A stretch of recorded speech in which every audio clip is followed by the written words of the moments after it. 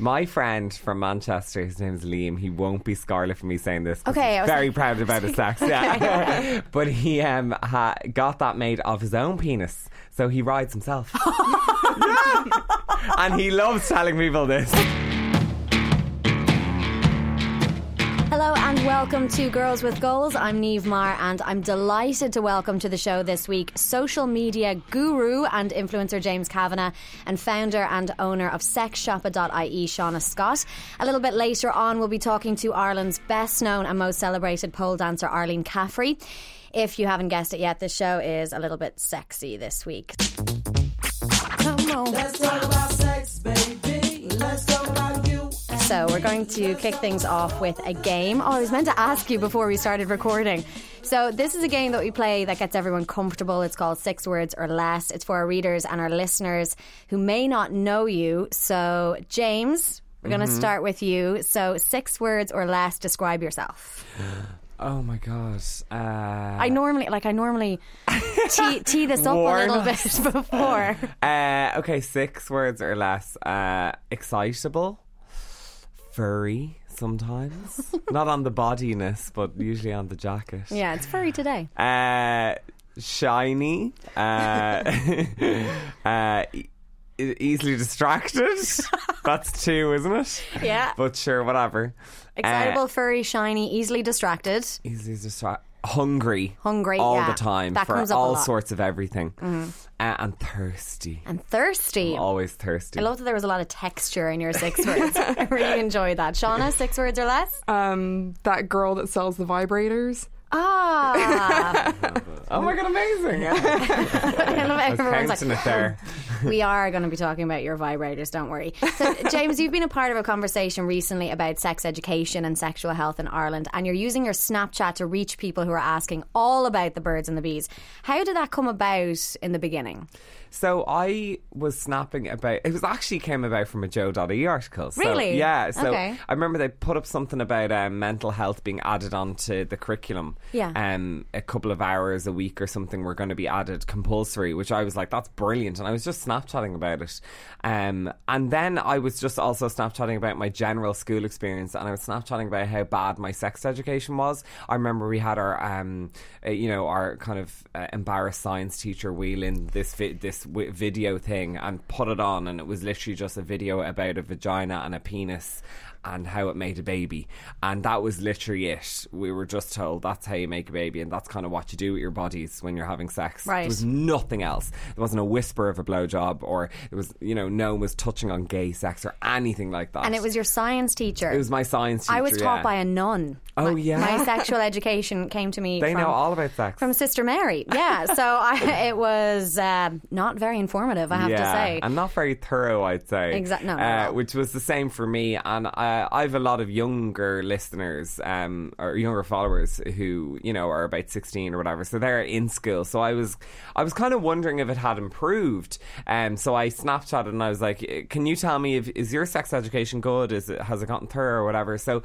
the majority I got back said their sex education was still the same. It was still, some of them were still shown the same video I was shown, which is just penis plus vagina equals baby. That's it. I decided I'd maybe teach them about sex education on my Snapchat, because the misinformation that I was getting back was insane. So, I started to give sex education lessons of a Thursday on my Snapchat, and I was saying things like, you can get STIs from giving head and things like that, and they thought some people thought I was lying or joking, they just thought you could get STIs and stuff from penetrative That just sex. shows how much they didn't know. Yeah, so it still hadn't improved. Now, in case some teachers are listening to this, I know some teachers are amazing, and there are brilliant teachers out there who are teaching good sex education, but what I found is, by and large, it's still really bad, and there's still taboos about teaching sex in school. Yeah, I mean, I think it's interesting because, Shauna, you might be able to help us out with this, because you were telling me that you grew up in Seattle. That's where you're from. And I mean, I know, James, I don't know if you'd be the same as me, but growing up in Ireland, we'd watch movies, American movies. And I always thought it was interesting where you see the kids in school with the bananas or the cucumbers and the teachers are like throwing condoms at them and being like, here's how you put it on. And I just remember being there thinking, well, Sister Mary didn't show me that. And also that would have been really helpful, because the first time you try and navigate a condom, I didn't know what to do. I mean, really we didn't have that. The condom on a banana thing we didn't do. They showed us condoms, but not how to use them. Still better than Ireland. But that's true, and I do think that I had a relatively good sex education. We had what I considered comprehensive sex ed for the late 90s anyway. It was our health teacher that taught us. But then they'd followed it up with an abstinence-only educator who was like a guest speaker who would come into the school. So we learned all about sex and how it worked and everything. And then we had a guy, this middle-aged guy, like Christian guy, come in and tell us that you're not meant to have sex before marriage. So we were getting like really conflicting Here's how it's done, but don't information. Yeah. And then he was like talking about like sex with his wife and like swinging from chandeliers and stuff, and I was just like, who is this guy? And I looked him up last year and he's still giving talks. The same guy is still going around. I think you might have tweeted this or something. I did. I was talking to you about it last year on your Snapchat. Yeah, he still exists and he's still going around 20 years later. Like, it's swinging off chandeliers, having the best time. Wow. Yeah. It's a funny one, though. I mean, I think like the abstinence thing is interesting because being taught sex education by none, it was very much like family planning. So it was, if you're going to have sex, you will 100% have a baby. So they taught us about the biology of it. Now, this was, a while back. They taught us about the biology of it, and then they were like, and then at the end of it, you will have a baby. So, I mean, just not enough education. But I'd be interested to know, James, what are the kind of questions that you're getting in then from people on Snapchat? I mean, is it really kind of like the nitty gritty sex stuff that people want to know about? Not even. Like, it's scary that it's so basic. Things like, if two people are virgins, can they generate an STI? Can you get HIV from kissing? Like, things like that. Yeah. That, you're like, oh my God, why? That you isn't feel this like being should taught? be very basic knowledge. Yeah. I was talking to a secondary school guidance counselor at like a burlesque show of all places, and she was telling me like teenagers just aren't talking to each other about sex. Like they're not communicating in bed, and part of that is like a huge part of that is the fact that they don't talk to them in school. They don't have the vocabulary necessary to like articulate what they want and to advocate for themselves, to advocate, like young women especially, to advocate for their own pleasure and like to tell their partners their boundaries, and the same with guys. Yeah, and it's also, if you look at the statistics, like the age group that's being failed in schools is the same age group that STIs are on the rise. Yeah. So they're being ignored in sexual health, and then they're going out and they're getting STIs because they don't know how to protect themselves, and they don't know what kind of sex is sex. But it's just crazy. Like, we do science and food and stuff in schools. Sex is a huge part of life. Why is it being ignored? It amazes me that they're pushing so hard for mental health, which is fabulous. It's wonderful that like we're finally like talking about mental health, and but a huge part of that is like relationships and like how your interpersonal relationships, either through friendships or sexual relationships or whatever. It's just such a massive part of mental health. It just amazes me that it's not part of the curriculum. Well, I mean, I do hope that things are changing, and I think they definitely have changed since I was in secondary school. But what was so funny about it, and about the lack of sex education that we got, there was in my year, probably by the time I was doing mocks, there was 3 or 4 girls in the year who were pregnant, heavily pregnant at Christmas exams. Like, we were all like, oh God, are you all right? Thought they were going to pop. And that obviously just stemmed from the fact that, they just didn't have the education and they got pregnant. And I mean, that was another thing that we found so ironic, because it was an Irish girls' Catholic school run by nuns, sex educated by nuns, and then there was a bunch of pregnant girls. And also didn't have the option to not continue the pregnancy if they didn't want to. I mean, that was the whole other thing. Sean, I want to talk to you about Sex Shop a little bit before we get into sex myths, because we kind of touched on it there, and I do want to get back to that. So sexshoppa.ie, tell me about it. I mean, I read on your site that you started it because there was a lack of things that you wanted, I suppose, or Yeah. you couldn't really find anything in the Irish market. So. I am my best customer. I started the business, it's actually 5 years ago this month. Wow. So happy birthday Happy to me. birthday. I'm just going to pat Happy myself on the birthday. back.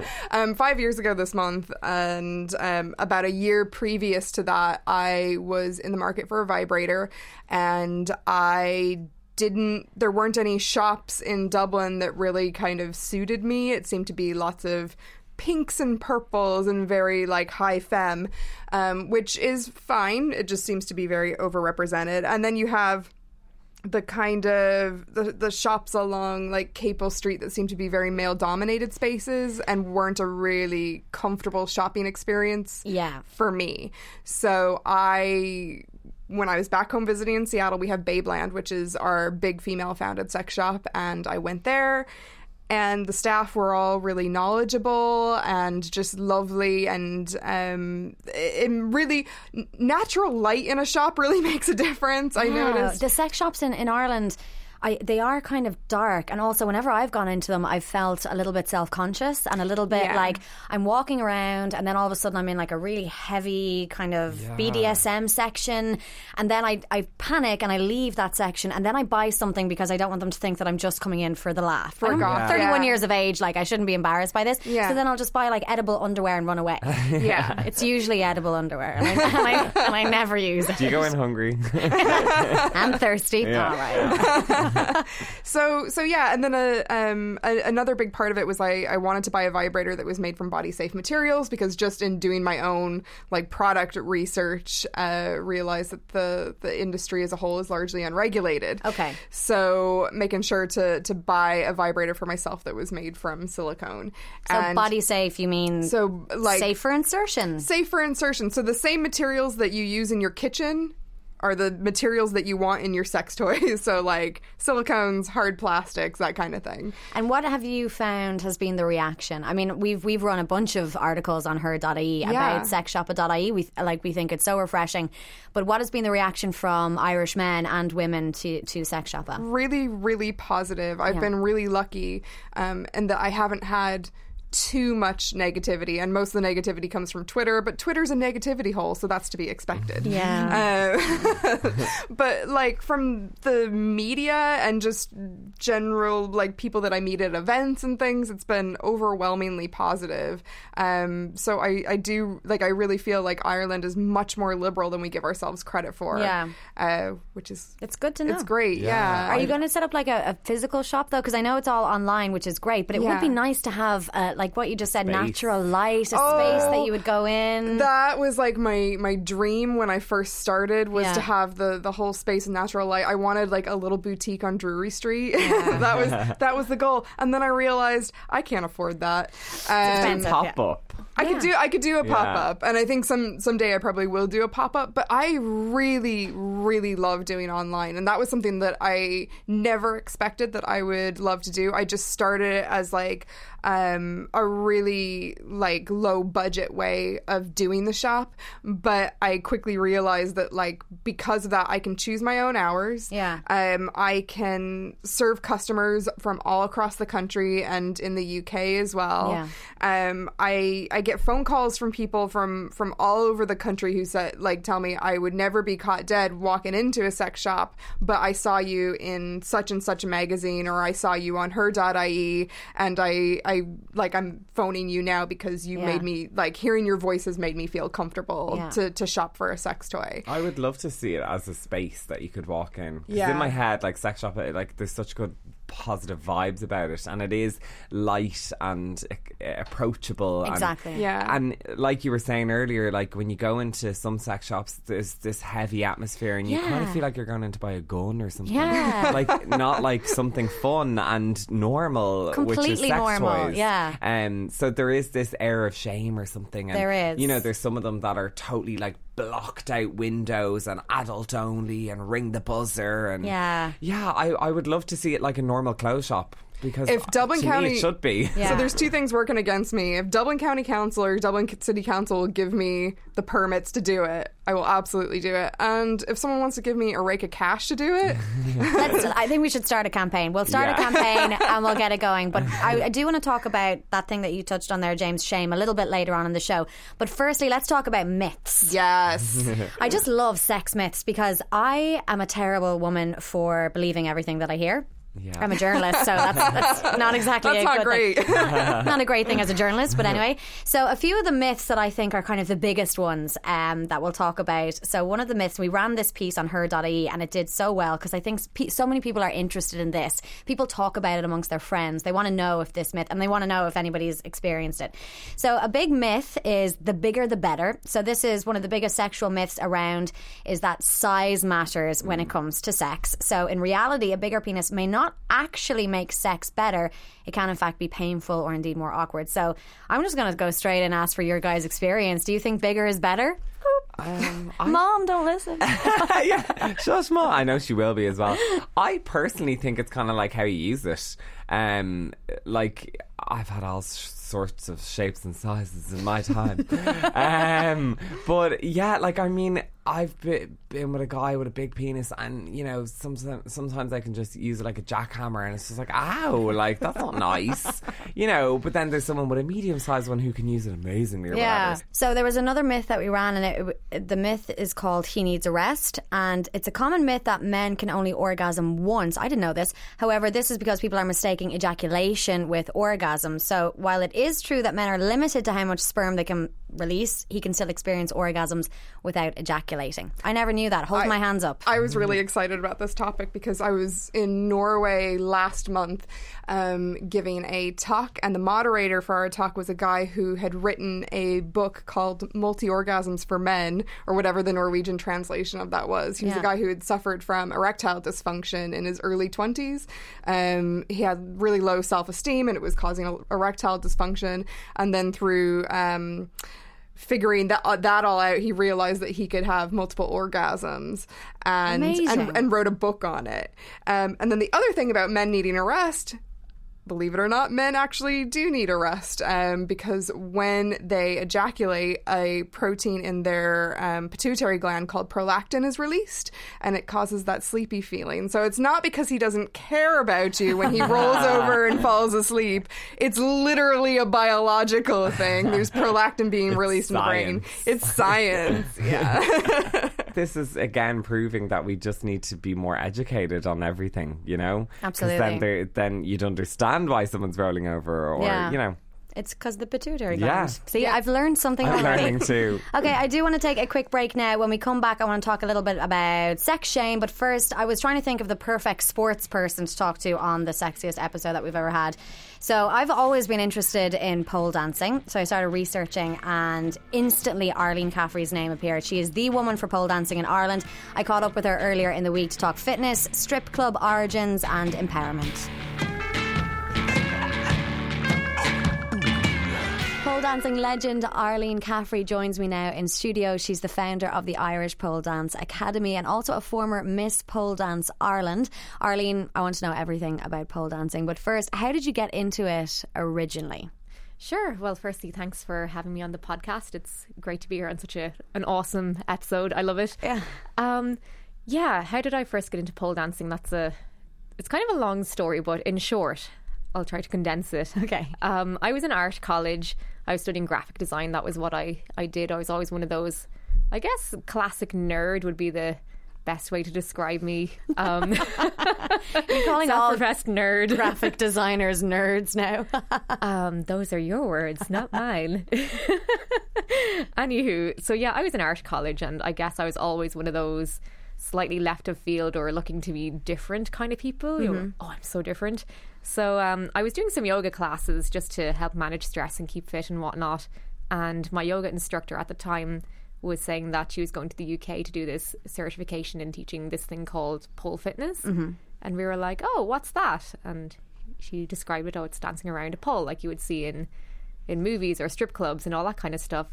So I guess that was what got me interested. You know, you've seen films like Sin City or that White Stripes music video with Kate Moss dancing around. You're like, yeah, that looks cool. Yeah, so that was how I got interested in it, just on the off chance, I suppose, curiosity. And it's funny because you said there pole fitness and stuff. I mean, these classes that you would have at the academy, I mean, technically it is pole fitness, but is there a reason why it's not, or is it still called pole dancing, or do you try and kind of keep it away from that to try and keep it away from the strip club association? That's a really good question, and that comes down to, I guess it's semantics really. People call it pole fitness, pole dancing, pole sport, pole art, pole gymnastics.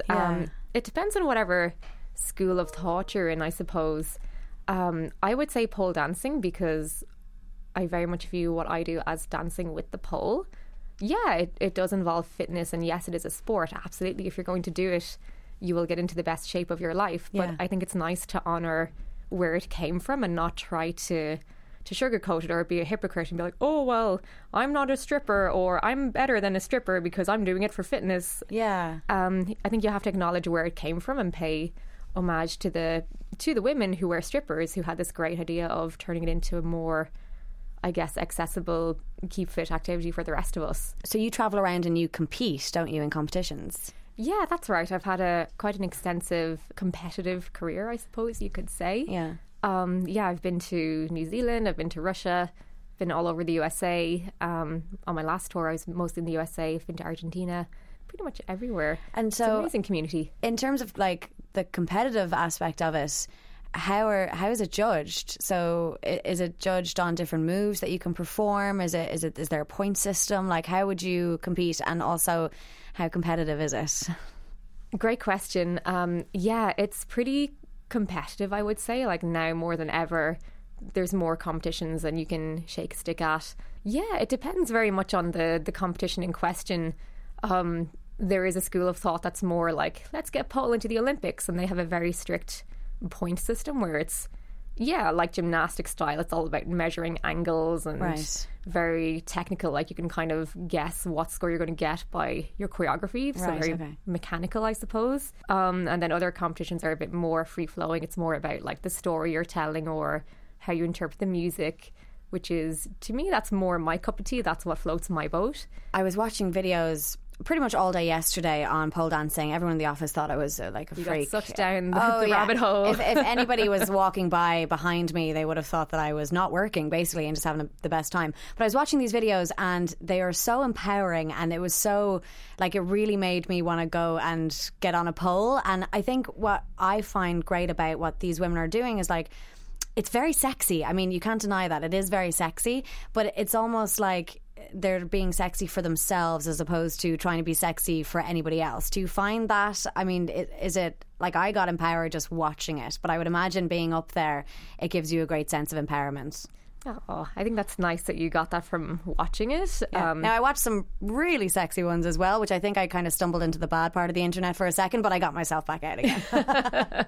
Yeah, it very much is a thing that people are doing for themselves. They're not doing it to, like, impress their boyfriends or, I don't know, because they think they should be sexy or something like that. I think it's quite common that women hit a point in their adulthood where we've been told, maybe like from maybe, I don't know, young age, even as young as maybe 5 years old or even younger, like, oh, you know, sexuality is bad. Don't be, you know, looking at boys, or be touching yourself, or close your legs, or sit up straight.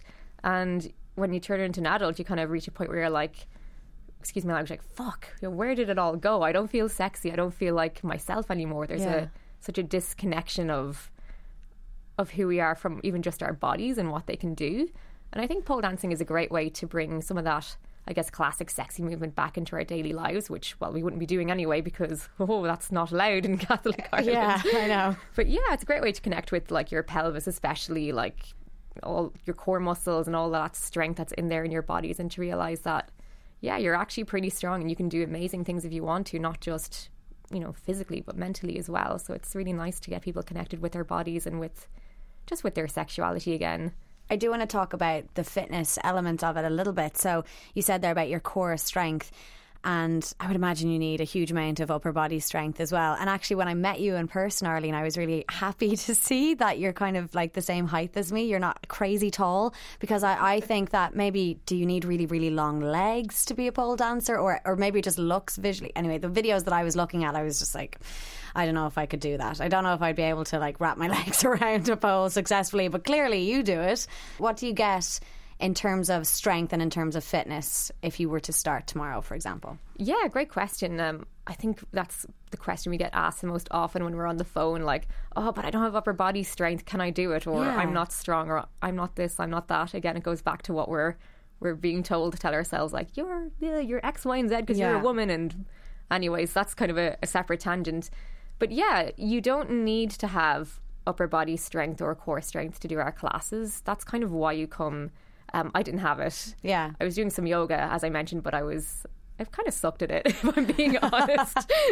Yoga's hard. I was pretty terrible Yeah. at it. But yeah, like, you don't need to have it. Like, if you do, great, like, power to you. I'm delighted for you. But that's what we do in our classes, help you to build it at a very sustainable rate. Like, we're not going to throw you upside down on the pole on your first day, like, get up there now. Yeah. It's all very controlled. And yeah, I like to teach people how to listen to their own bodies and to be familiar with what their bodies can do. So building strength at your own pace and learning what your body is actually doing, rather than just, I don't know, I guess mindlessly copying what the teacher is doing and going Yeah. through the movements. And finally, before I let you go, I want to ask you about some of the moves. I was trying to get my head around the lingo, and I couldn't. So what are the moves that you found the most challenging, or was there one thing that took you a really long time to get? That's a good question. And what are they called? What are their names as well? Yeah, pole dancing moves have really great names. They're usually named after the people who invented them. So you've got moves like, Jamila or Jade, or kind of nice, pretty so names cool. like that. Then other ones have less pretty names, like the Violator is one of them. The Violator. Yeah, Can you it's just explain legs that to open. me? Okay. So you climb the pole and you sit on it, and you really tuck your pelvis under so that the pole is kind of like, the main contact point is your bum, I Okay. suppose, or like the gluteal folds. That's what we'll call it. So you're holding on with your arms and your legs are open, and so you're kind of balancing with your legs open. So nice legs and open wide. like this, yeah. Yeah. The Violator. I kind of like that. I like Yeah, the name it's of a it. cool one. It's an awesome name. And was a tough one for you to get your... Yeah, it's actually a relatively easy one. It's one of those ones that looks kind of crazy, but I just think the name is beautiful. Yeah. But for me, I guess anything to do with flexibility was really hard for me. I'm not naturally flexible, but again, so is 90% of the world not naturally flexible. Yeah, absolutely. So tell us now, before you go, for our readers and our listeners of Her.ie, how they can get in touch with you and how they can get in touch with the Academy if they want to maybe take up pole dancing in the new year. The best way would be to call us on the phone. The number is on the website, but to give it to you quickly, it's 083 187 3602. We love to chat on the phone. I guess that's kind of our preferred mode of communication. We just like to get to know people in person and make sure that we're a good fit for you as well as you being a good fit for us. Like, it has to work. Yeah, we want it to work both ways, and for everybody to have a good fun. There's no point you signing up and realising, oh, I don't like this, or this isn't right for me. So yeah, we want to make sure you have an awesome time and you have all the information before you sign up. And it's the Irish Pole Dance Academy. Yeah, so the website is irishpoledanceacademy.com, and we've got loads of information on there. You can email us as well. We're on Facebook. We love Facebook, so feel free to shoot us any questions that you have in advance, and we'd be happy to speak to you. And you're on Instagram as well yourself. Oh yes, we're on Instagram, and Brilliant. I'm on Instagram too. It's just @Arlene Caffrey, because I'm not one of those, how do you say, creative people in that regard, where it's like, It's just my name. the blah blah blah, the dancer. It's just my name. And are you going to be travelling much then in 2018? What are your plans? Yeah, hopefully that's the plan, is to go back to the USA next summertime. Okay. Yeah, I'm just hoping they hurry up with the dates for the referendum, because I feel like I can't make any plans until I know when that's going to be. I know, I think you're with a lot of women on that one. Hopefully that will be soon. Arlene, well, thank you so much for coming in, and I will see you on the pole. Well, you'll be on the pole and I will probably be sitting on the ground beside the pole, but hopefully I one know, day. we'll get you there. You'll get me there. We can get you there. Thanks very much, Arlene. Thanks, Emil.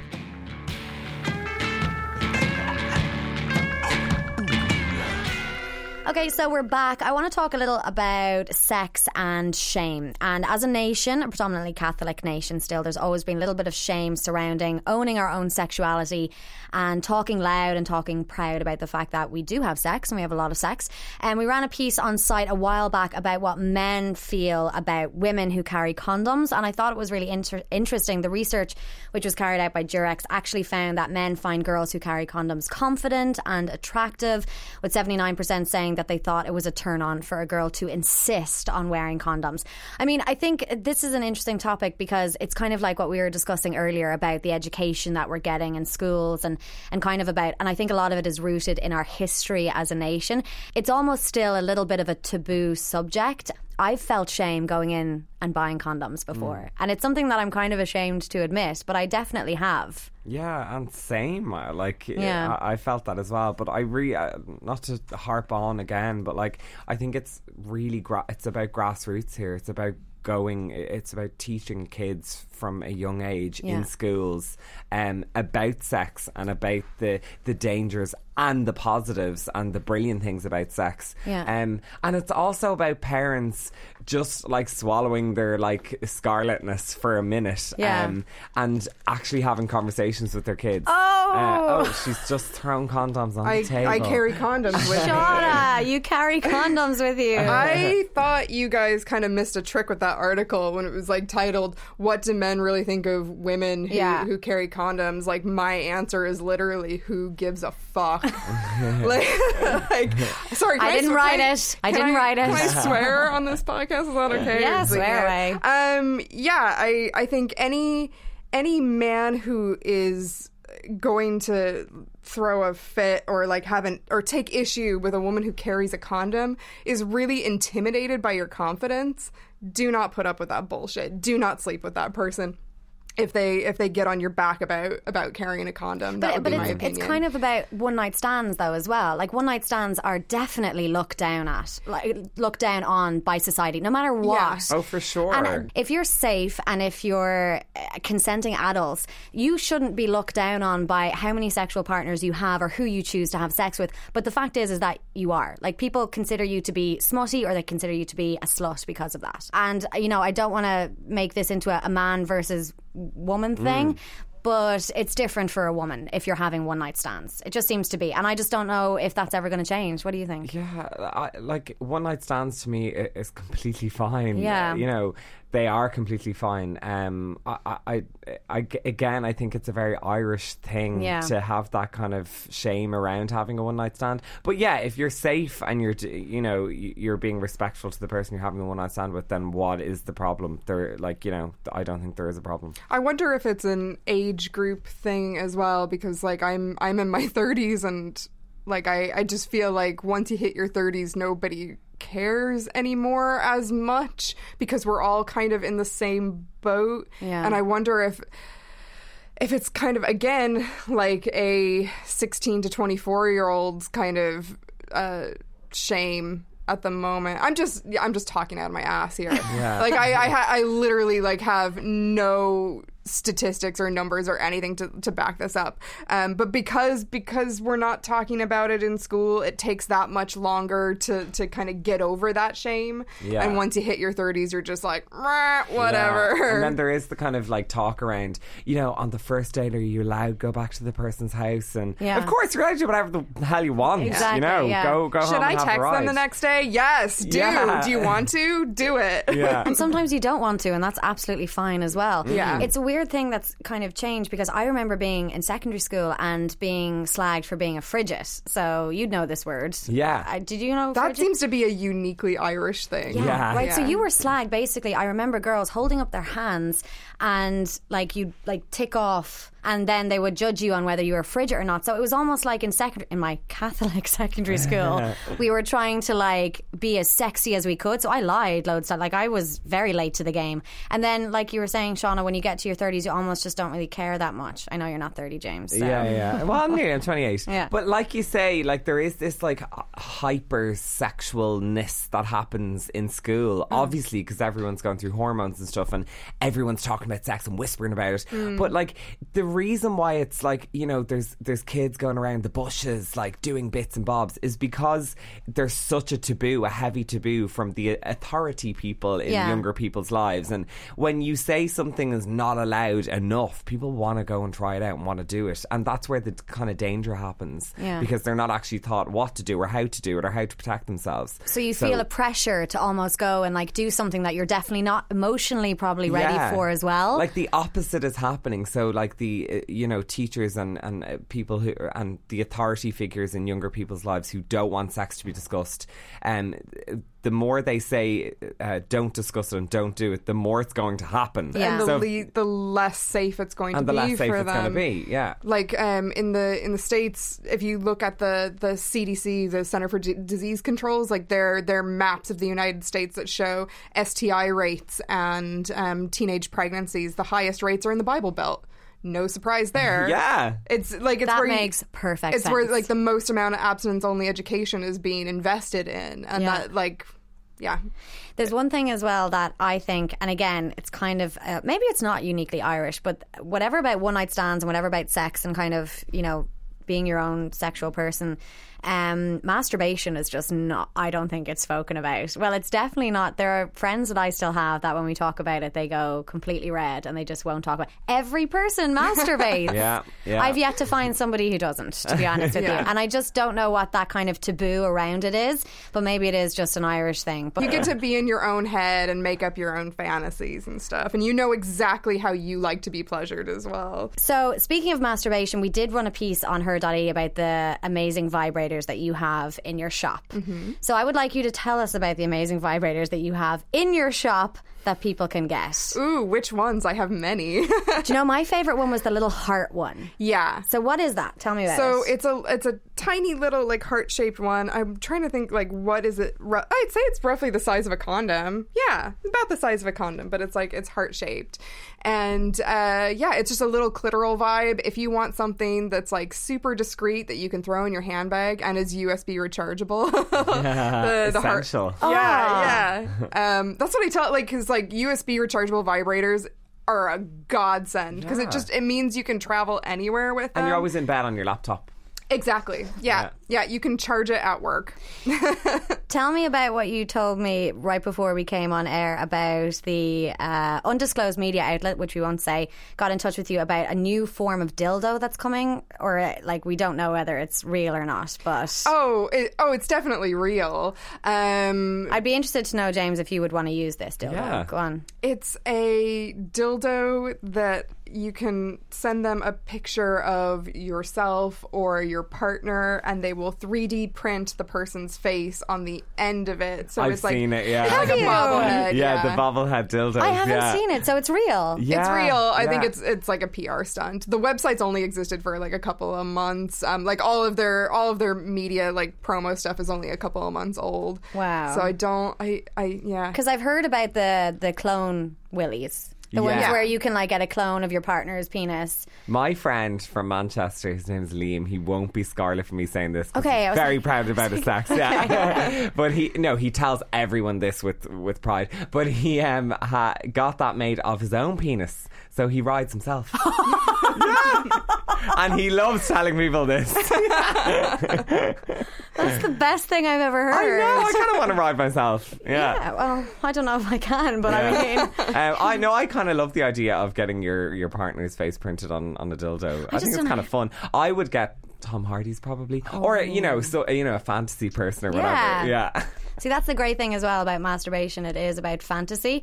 So what are your best performing ones? Because there's the Fun Factory Joopy as well. That's a fun one. The Joopy's great. It's just a little Check this out, James. battery operated one.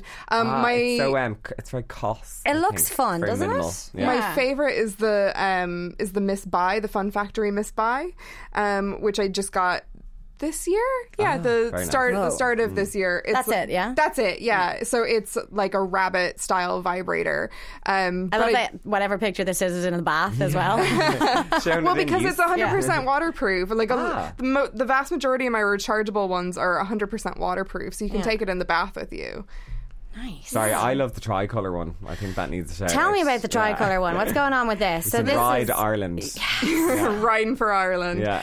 It's not a vibrator. It's just a dildo. It's 100% silicone. I made it last year. Well, I didn't personally make it. I got one of my favorite manufacturers, this gang down in Madrid called BS Atelier. It's just a little female-founded silicone manufacturer.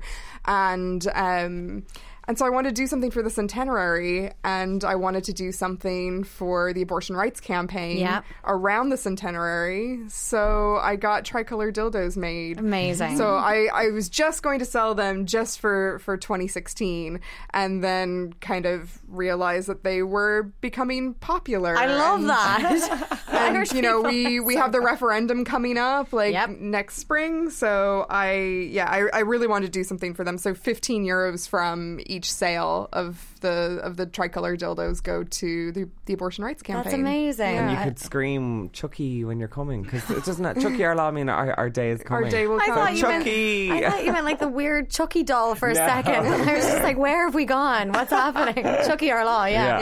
Yeah. Before we go, I do want to talk one more thing about, and that's pornography, and it's because we were talking about shame earlier and stuff like this. One of the myths that we had debunked on her.ie as well was about that women don't enjoy porn. Again, I think it's kind of more just that women don't talk about it as much. But what do you guys feel? You like porn? Are you into porn? Yeah, and I mean, it's so funny the way it's like women don't do this and women don't enjoy this. Like, women are sexual as well. 100%. I think those myths are born from ye olde Ireland, where History. women weren't allowed to be sexual. Yeah. Of course, like, Yeah, everyone I was enjoys actually, everything. Have you seen the Netflix documentary Easy? Or it's not a documentary, it's a show. Easy A, is it? No, Or- it's just Easy. I saw the trailer for it, but I haven't watched it yet. It's really, really good. So Yeah. it's just snapshots of different people's relationships, and one of them is sex worker. So so she's a prostitute, and she talks about it, and she makes so much money. So I was watching it with my mother, and there was lots of like graphic sex in the episode, and my mom was just like, "Well, that's porn," and I was like, well, it's not porn, it's a show. And then my mother says, "Well, how do you know what porn is?" And I was like, "Because I know what porn is. Like, I've watched porn." And she wasn't offended or anything. It was probably the first time we'd ever. She's like, "That's porn." Yeah, it was the first time that we'd ever spoken about porn. I was like, "Mom, I'll show you porn if you want to." And then it just got weird, and I was like, "All right, let's not watch porn together." Yeah. But I also- she seemed shocked by the fact that I had openly said that I watch porn. Yeah. What I love about the porn industry is that it's changing to be more, again, like sex toys. It's changing to be more like female friendly. We're seeing far more female directors and producers, and that's really come from like the age of the internet, where we now have porn studios in our back pocket. Everybody has an iPhone. Yeah. You can start up your own thing. It's very democratic. So a few places that I love, and I think you guys mentioned a couple of them, is Erica Lust is probably my favorite director. She is, oh my God, she is not only an incredible director, she's an incredible businesswoman. Yeah. Like, her PR skills are brilliant. Like, she's probably the top female porn director in the world now. And she just makes these incredible erotic shorts for every taste imaginable. And I love her to bits. Another really good one is Lucy Makes Porn. She's a German director and producer. Okay. So it's Lucy, Lucie, makesporn.com. And then another place. I'm learning so much. Yeah, I'm taking note. Yeah. Another great queer production group is Pink and White. So pinkandwhite.com, I think it is. And they're American. They're just a group of great queer directors and producers. I love that people's opinions towards porn are changing. Like you said, the industry is changing as well. It's no longer that kind of seedy, like awful, terrible, scripted pieces as well. Because I like to get a little bit out of my porn. You know, I like to know what the story is. I like to know how it's I going. like the sites where it's real people as well. Yeah. Well, no, I say real people, just like general, not porn stars, basically. Yeah. So people in relationships and stuff can start a porn channel, and I think they're kind of good as well. It's Absolutely. basically come out of like women and the queer community being like, porn doesn't have to be the way that it's always been. Like we can make it awesome. Yeah. So, And it's fun and it's exciting as well. Yeah. Like I remember when I was with my boyfriend, we would. This is anyway. We would like be excited for our porn evenings. You know, we'd make a night of it. And And it was that's just the fun. thing as well. Like porn isn't just for one person; it can be Absolutely. porn for your partner as well. Yeah. Great crack. Yeah. So James, tell me what you have coming up for yourself. What's going on with you at the moment in the world of Snapchat and influencers and everything? You're blowing up, obviously, but tell me what's next for you. Food is next, actually. Really? Yeah, I've just written. This is bad. I've just written something. I can't say how. Is that how you say? I've written a cookbook. Yeah. Yeah. So me and my Wrote. my boyfriend wrote. I wrote a cookbook. I wrote a cookbook. I have written. I have written a cookbook. I wrote. Yeah. There's good English in the cookbook, don't worry. It's like, I'm going to lose my job anyway after this, so it doesn't matter. You have an editor, yeah. Yeah, we have an editor. It's Penguin, it's legit. You wrote a cookbook. Incredible. Yeah, Congratulations. So we have a catering business at the moment called Currabini. And we've just finished off the cookbook. It's gone to design now, then it goes to print in February, and it's out next October. So it's a while away, but that's kind of taken over my life for the past couple of months. I'm also presenting on Ireland's Got More Talent with Glenda Gilson. Oh, no way. So yeah, I'm doing Amazing. food stuff and presenting stuff. So that airs on at the end of January. What kind of food are we talking here? Like, what's your piece de resistance? What's your dish of choice? Well, William went to Ballymaloe, so it's very much centred around local, organic. We're not going down a kind of health food route like protein balls and stuff. We Okay. love butter, we love cream, we So love it's gonna all the taste good, stuff. yeah. We like to think we're like little gay Nigellas, if you can imagine that. Did this come from, was it something that you just enjoy doing together and then you decided why not like put down the recipes and stuff? Yeah, like William went to art school. He did 4 years in sculpture, and then he came out and he kind of realised, like, you know, his friends, there's not a huge amount of jobs for me. Yes. So he went to Ballymaloe and did the cookery course there, and you know, he still practices his art, but needed something to support him. But then found a massive love of food. I was also working in food PR, so we kind of came together and decided we'd start catering events, and yeah, it just kind of exploded from there. And because I have a following, I guess, on Snapchat, people are always like, are you at a market, or are you going to start a food blog? So we kind of got confidence from the followers wanting it. So then we did it, and we've been doing it 3 years now, and got approached Amazing. to a cookbook. The cookbook's coming out. We're opening up a cafe next August. Oh, incredible. Do you have a Yeah. name for the cookbook yet? The Currabini cookbook. Nice. Yeah. Where's the Yeah, cafe yeah. going to open? We're hoping, well, Dublin, but we're hoping around the kind of Rathgar area. Lovely. Amazing. Yeah, so you'll Nice. have to come. I will, absolutely. Tell me what's next for you, Shauna. Sex Shoppa? Sex shop. Well, aside from our campaign to get a shop started. Yeah, open. yeah. I want to pop Absolutely. I am gonna celebrate the heck out of my 5-year anniversary. Absolutely. I hope you have a party. I would love to have a party. I will probably organize. I need to get past Christmas first, and then I will Yeah. celebrate. And then 2018. Hopefully doing more speaking tours. Like I speak at colleges and at festivals and stuff. Yeah. So if anyone wants to book me to come in and talk about sex, Yeah, well, I it's do great. that. And to be honest, thank you so much for coming on and talking so openly, because both of what you're doing, I think, is really, really good. And it is about just getting the word out there more and letting people know, especially young people, James, that follow you and stuff, that it is completely okay to talk about sex, to ask lots of questions, because ultimately then they'll learn more, and ultimately, you know, any kind of STI stats that we have will hopefully go down. Yeah, like that's what I think the key is, talking about it in a casual sense. Exactly. Yeah. And not in a, I know we all do that initially, but try and stop doing that. Yeah. Because the more you kind of gasp before you talk about sex or whisper about it, Yeah. the more you're just, you're continuing the taboo. too. Exactly, yeah. Talk about it openly at 10 a.m. on a Friday. On the bus. On the bus. On the Lewis. Absolutely. Yeah. Talk about it all the time. Watch porn with your mom. Do whatever you want to do. Oh, I'm sorry, Kat. So that's all the time we have for this week. Thank you so much to my panel, James Kavanagh and Shauna Scott. Paul Donegan was on sound. Dara Dynamite was helping me out today on social. We're doing a very special show next week on homelessness, so don't forget to subscribe. I'm Niamh Maher, and I'll chat to you next week.